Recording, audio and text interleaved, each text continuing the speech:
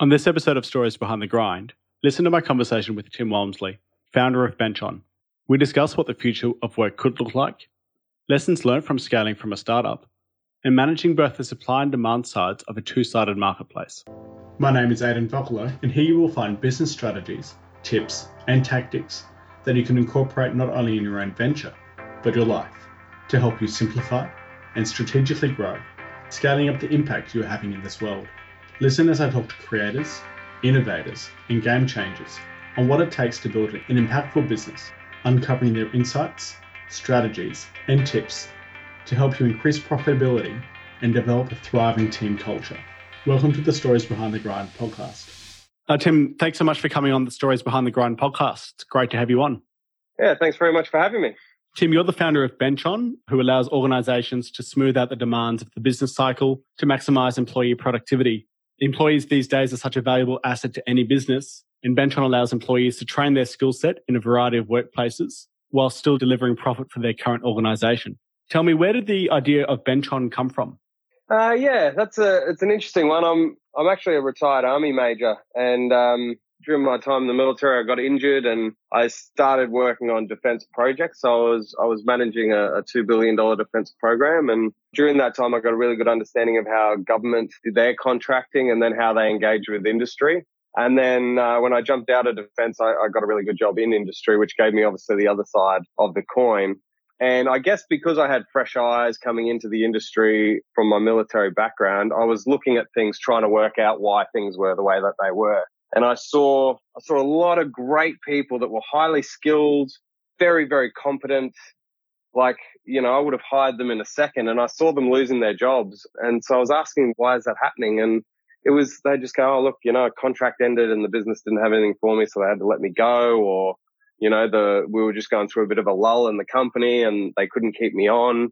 And that didn't seem right. And then, I was hearing all these stories from business owners, like these really amazing niche businesses that were doing some really cutting edge stuff. And then I'd meet up with the owner and they go, oh, no, I shut that down last month because, we had a gap in a project, or, we lost a contract, and I tried to keep going and keep my staff on, but we ran out of money and I had to shut the company down. So it was clear to me that there was a massive problem. And I saw this in practice. I saw businesses losing great employees en masse just because of this stop-start nature that industry had become, because we're very contract and project based. And then I was sitting inside a large organization's talent sourcing department, and one of their people in there slammed the phone down. It was really loud.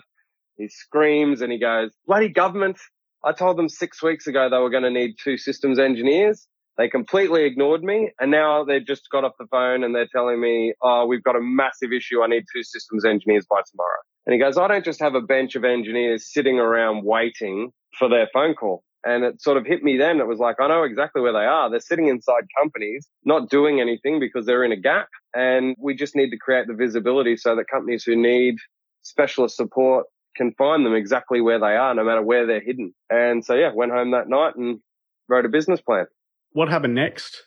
So I went and ran the business plan past my mentor, who loved the idea. And he actually said, hey, I'll back you if you want to take this on. So I went, okay, great. So I went and systems engineered the whole platform in wire diagrams. I think it was about a 30-page document of wire diagrams of how I wanted the platform to work. My mentor had a contact at an IT company, so we went to them and got a quote, and then the quote came back at $1 million to build it. Wow. And I could almost hear my mentor just pull his parachute and get sucked out the door going, you're on your own, and he just said, he goes, I don't have $1 million, good luck. So I actually thought the idea was dead, but the idea stuck with me. It was such a strong idea that I couldn't let it go. So I sort of searched around for alternative ways to get this business off the ground. And I found Blue Chili, the startup accelerator. It's run by Sebastian Eckersley-Maslin, who's an ex-defense person as well. So I was naturally sort of drawn towards him. And I met with him over lunch and pitched him the idea. And he went, all right, you're in. So I went through their validation boot camp and pitched them again, and then got into their 156 program, which helps you build out your ideas. And I'm glad I did, because, what was $1 million, $1 million price tag to get it off the ground, we ended up getting an MVP done and out in the market earning revenue with about 30 grand. So it was just a completely different way of doing it. I'd never been in the entrepreneur innovation circuits. I didn't know anything about lean startups or anything like that. So they were able to sort of talk me through that and teach me about it. And that's how we got started.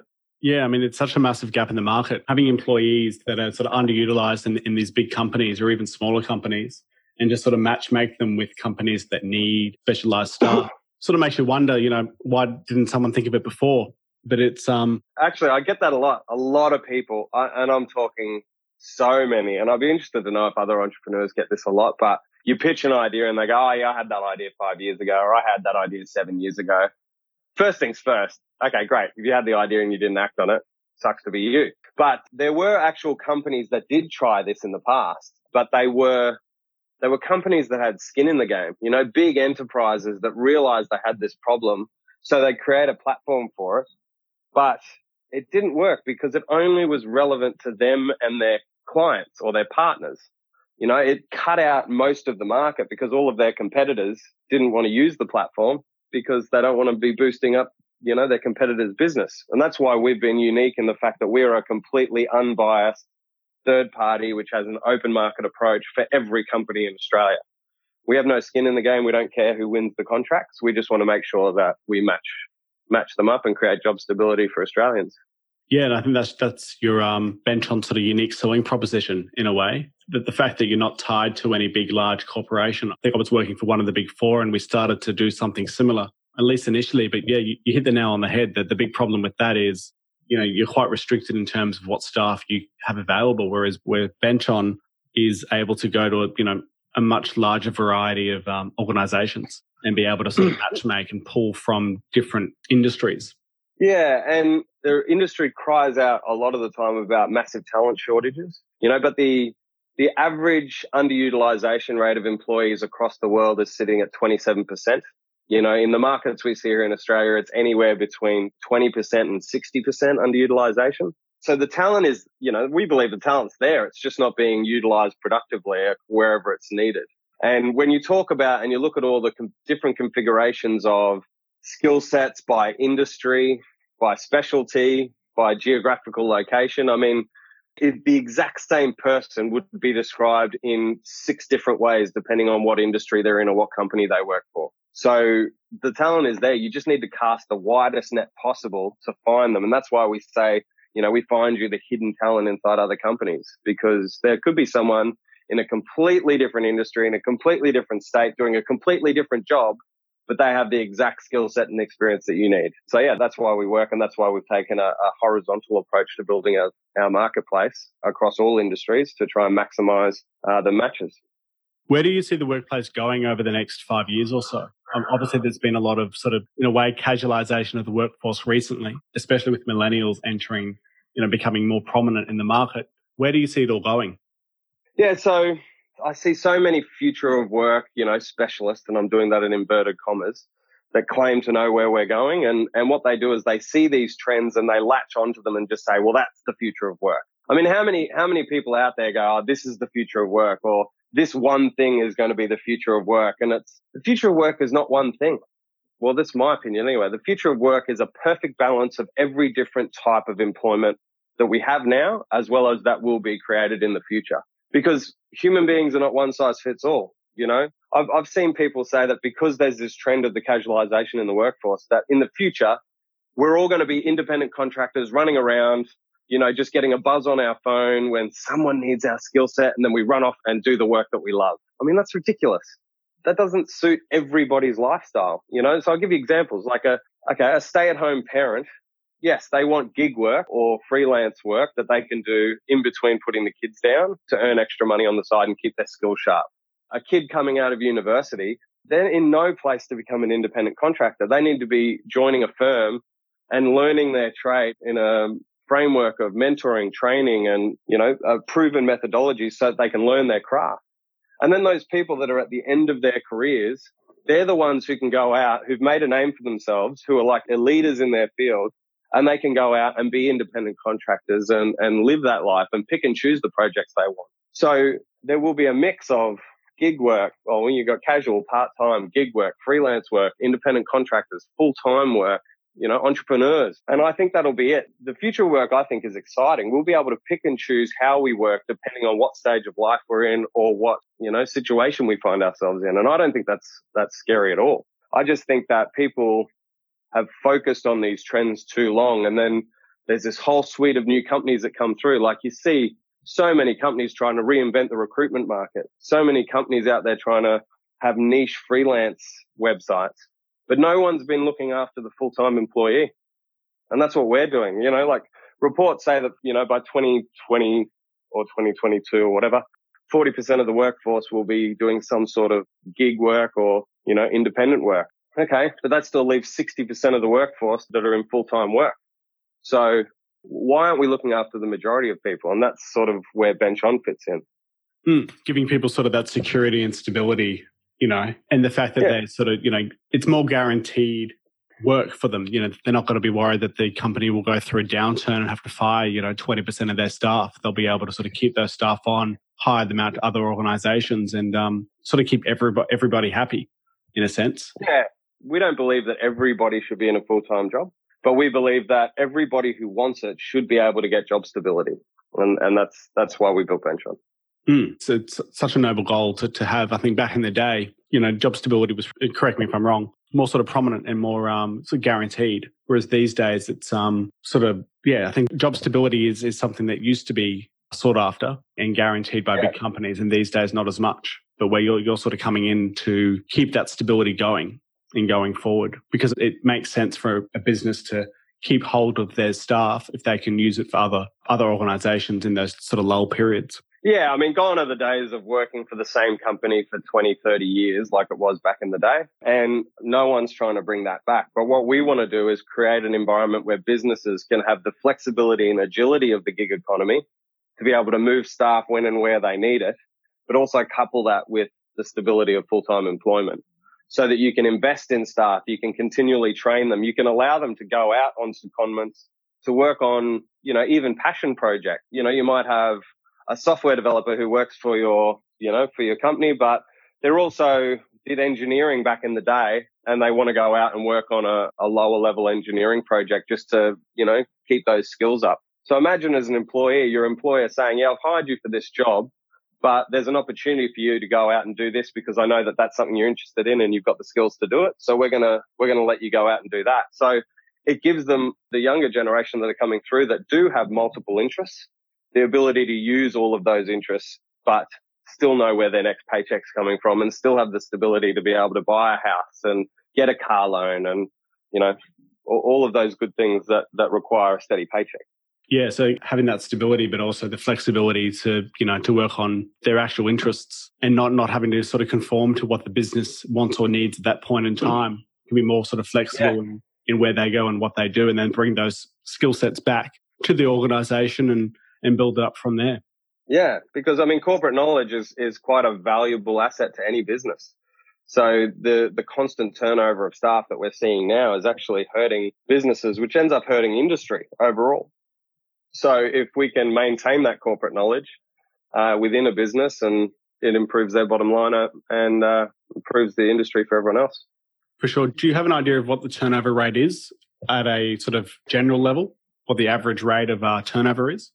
No, I was reading a PwC report the other day, and it was actually, there's no set figure of that I've seen on the turnover rate across industries or anything like that, but the turnover rate has certainly increased, and particularly with millennials. I read that is it 1 in 3 millennials don't survive the 3-month probationary period, which is an enormous turnover cost. Imagine that. For every 3 people you hire, 1 of them won't make 3 months. So all the effort and time that you put into them in those 3-month periods just gone, wasted.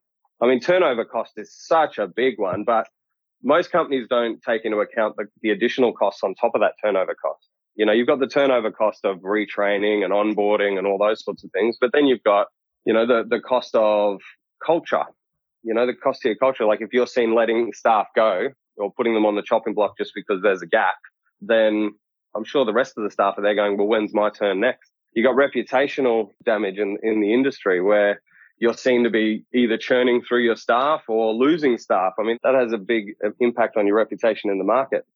And then you got opportunity cost, the opportunity cost of having those trained, ready to go employees and how you can use them to generate revenue for your business. And if you don't have them upskilled and with their head in the game, then you lose that opportunity. So there is plenty of costs associated with not having a standardized workforce.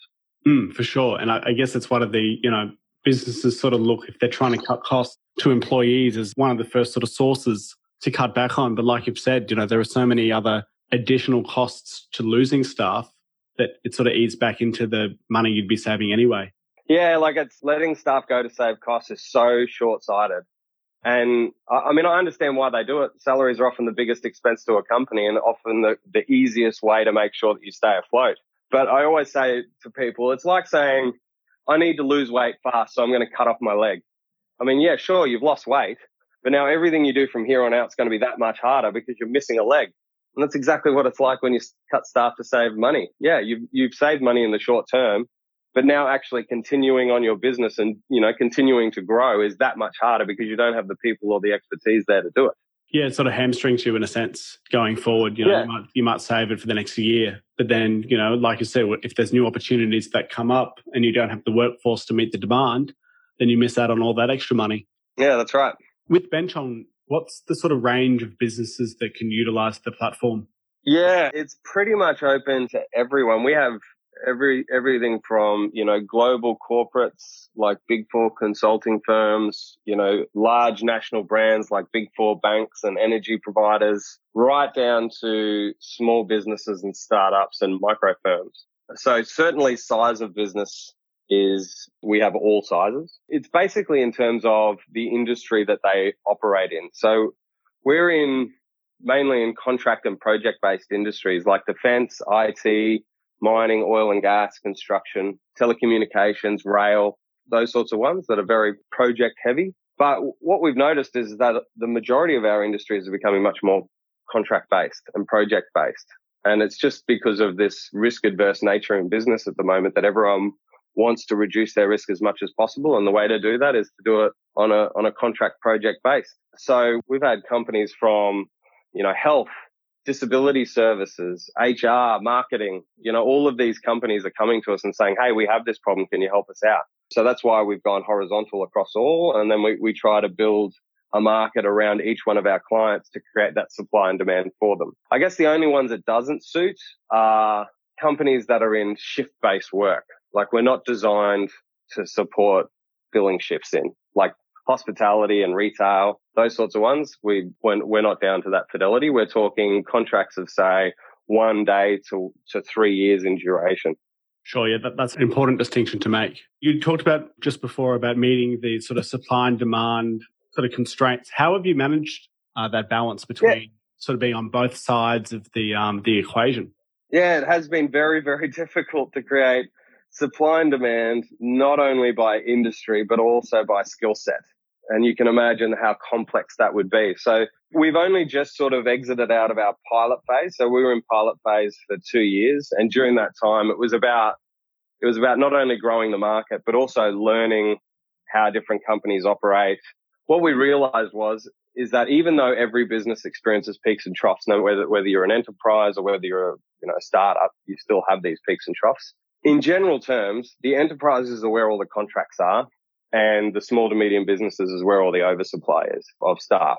And that's because the big enterprises have the money, the staff, and the weight behind them to win these major government projects. And so they then have all the demand for talent, and they can't do it all in-house, so they go out to suppliers. Small businesses don't have big business development teams, so they can't go out and seek out all these contracts when and where they need them. So therefore they have more oversupply. So what we realized during the 2 years was that we needed to really crack into the enterprise market and get that heavy demand in, because supply is fairly easy to bring on. If you ring a small business and say, hey, I've got a $150,000 contract for a project manager for 4 months. Can I talk to someone about your capabilities and see whether you'd like to go for it? They're more than open to that.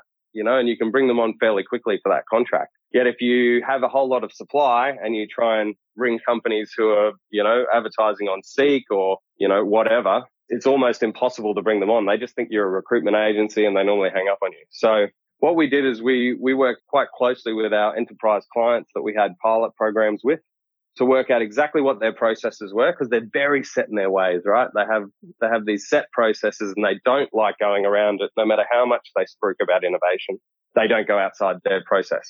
So we worked within their processes and we worked out, okay, well, how do you do things now? What are the issues you have now? And then how can we develop software systems that fit into your process but still fix your problems? And that's what we've done. So we've just released 4 new enterprise software products and they were just released in January.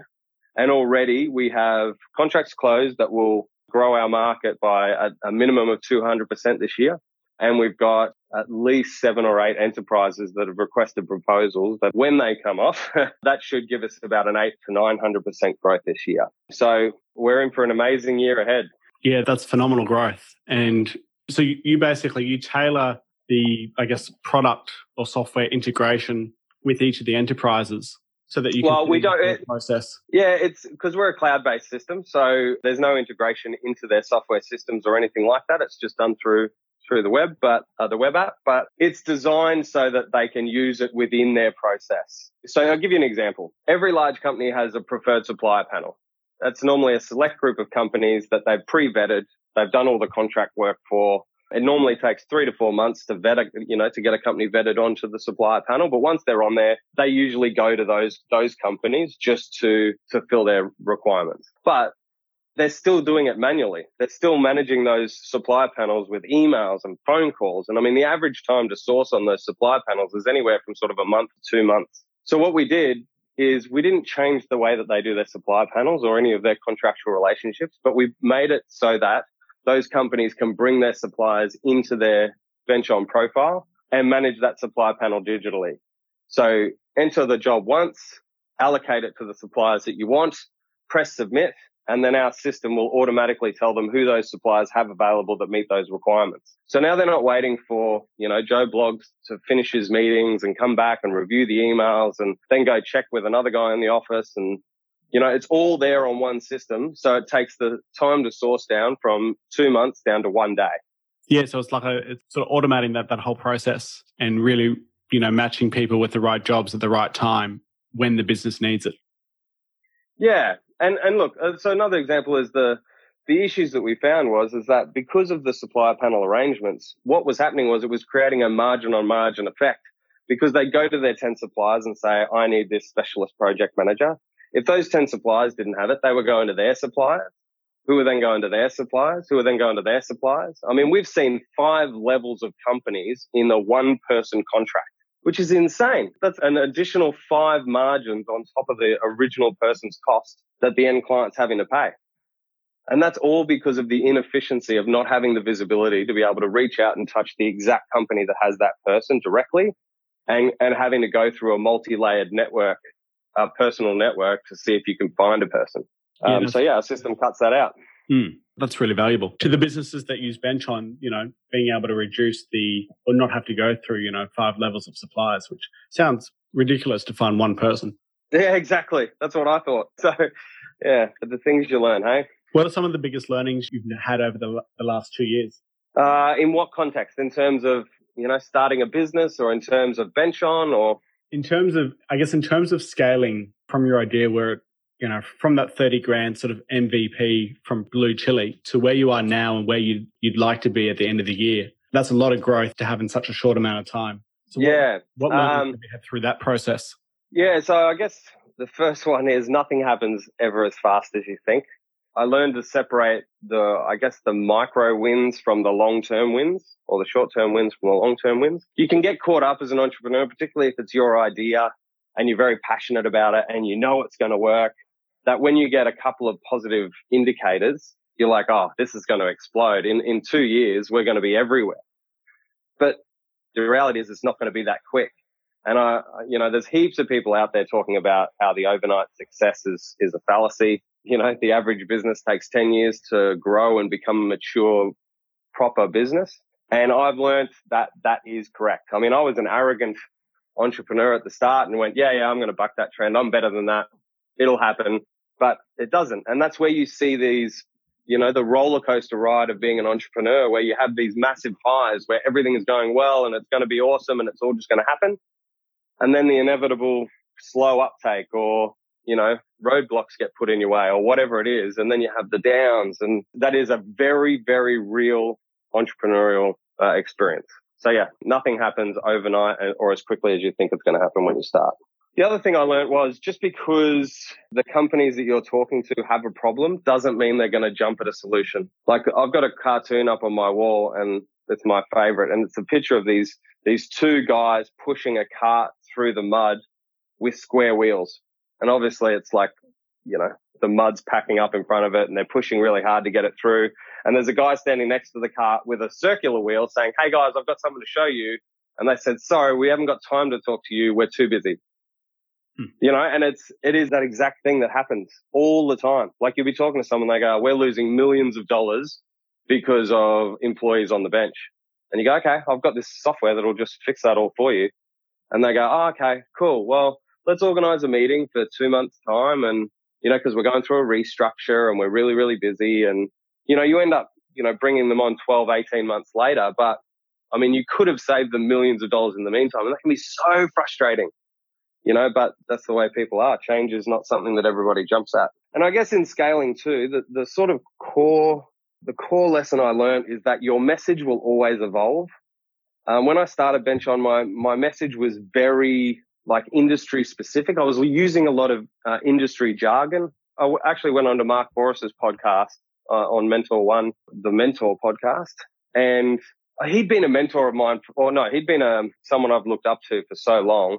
I was so excited to meet him. And when I sat down to start the podcast, he turned around to me and he goes, Tim, I have no effing idea what the hell you do. And so I explained it in my industry jargon. And he goes, no, I don't know what the hell you're talking about. Simplify it for me.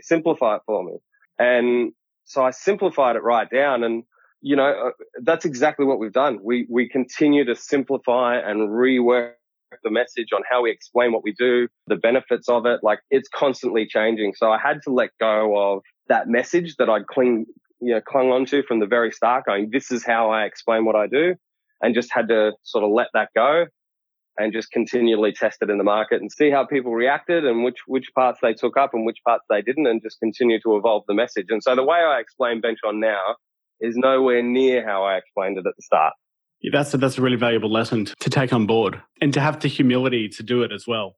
Is a big factor. It's a tough thing to do, especially when you had someone like Mark Boris sitting there going, I have no idea what you're talking about. And it was like, why? Why don't you? I wanted to shake him at the start and like, come on, you're a smart guy. You've got experience. You're sitting on the board.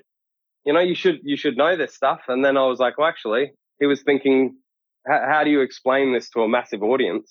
And get the point across. And that's exactly what it was. I was so focused in on my niche. I was actually hurting the business by explaining it in just that niche. And once I simplified it right down and made a message that was applicable to all people, the business really opened up. Yeah. And I mean, sometimes sometimes you can go too wide to begin with, but it seems like what you've done is you've gone really niche to begin with and then slowly widen the message as you've gained traction and as you've gone along. Yeah.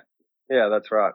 There was one point you mentioned before that I would love to get your thoughts on. You mentioned the big highs and lows of entrepreneurship. How have you managed to traverse those highs and lows? I mean, it's obviously those highs and lows are more than what an employee would face at a company. Entrepreneurship's a completely different game. Yeah, I can tell you this. I've served in both Iraq and Afghanistan, and I've never experienced the level of anxiety and fear except in running my own business. The highs and lows are insane. I have learned more about myself as a person and grown more as a person because of starting my own startup than I have in, I reckon, the rest of my life. It's a tough journey, and you will experience things that you've never experienced before. I've had really, really low lows, and I've had to pull myself out of it. And the only way I've done that is because I had a really good support network around me. Like my wife is our COO, so she's in the business with me as well. So those days and times where, I'm in a dark spot or I'm in a really really low part and I've sort of lost the faith, she's able to sort of pick me up and build me back up and get me back on track. And vice versa, I do the same for her. But yeah, it's about that. It's about making sure that the people around you have buy-in on what you're doing and then are aware of what's going on.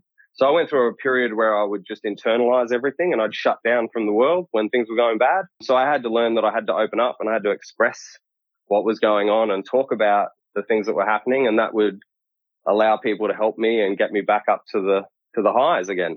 Yeah, it's very important to have a support network around you and to make sure that everyone's sort of on the same page where possible. But I mean, obviously it's hard to do that, especially when times aren't going well or in those low phases, and then having to explain, the situation, and I guess trusting your employees to help support you to carry you in a sense to back to the highs.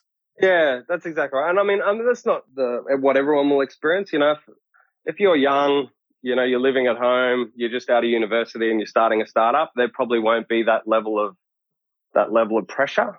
But when we started Bench On, Katie and I sold our house. We put our life savings into it. We've got two kids that go to private schools. Everything we had in our entire lives was riding on this business. So when you go through those periods where you're not sure whether the business is going to survive, that's a lot of pressure to take on. Yeah, it's really making it right. That's it. But we did that on purpose. We were like, well, we're going all in. Like we can't have 1 foot in, 1 foot out. If we're going in, we're going to throw everything at it and either succeed or fail. Yeah, and succeed you have. Or this year is going to be a really big year for you. Really excited to see where you go. Yeah, me too. Tim, final question: what's your definition of the grind? My definition of the grind would be it's perseverance. It is riding that roller coaster and sticking to your why, like keeping the why in your mind and just continuing to grind even through the bad times and then also through the good times. I mean, there are days where we just go, look, we don't want to. Like, we don't want to adult today, and you just have to persevere and push through those times. And that's the grind of the entrepreneur, that you can't stop. You just got to keep going and push through until you break through the next barrier and move on to the next thing. Wonderful. Thanks for sharing. Tim, where can people find more about you and Bench On? Yeah, our website is benchon.com, so benchon.com, or please connect with us on LinkedIn. We're very active on LinkedIn as our sort of social media platform of choice. So please connect with both myself or Katie, and we'll keep you up to date and let us know how we can help. Tim, thanks again for your time and for sharing all your sort of challenges and successes on the podcast. Thanks very much, Aidan. Appreciate it. If this is the first time you've listened to the podcast, I appreciate you for stopping by. Please subscribe. Otherwise, if you took away valuable advice from this episode, I'd love for you to share it with others. Until next time.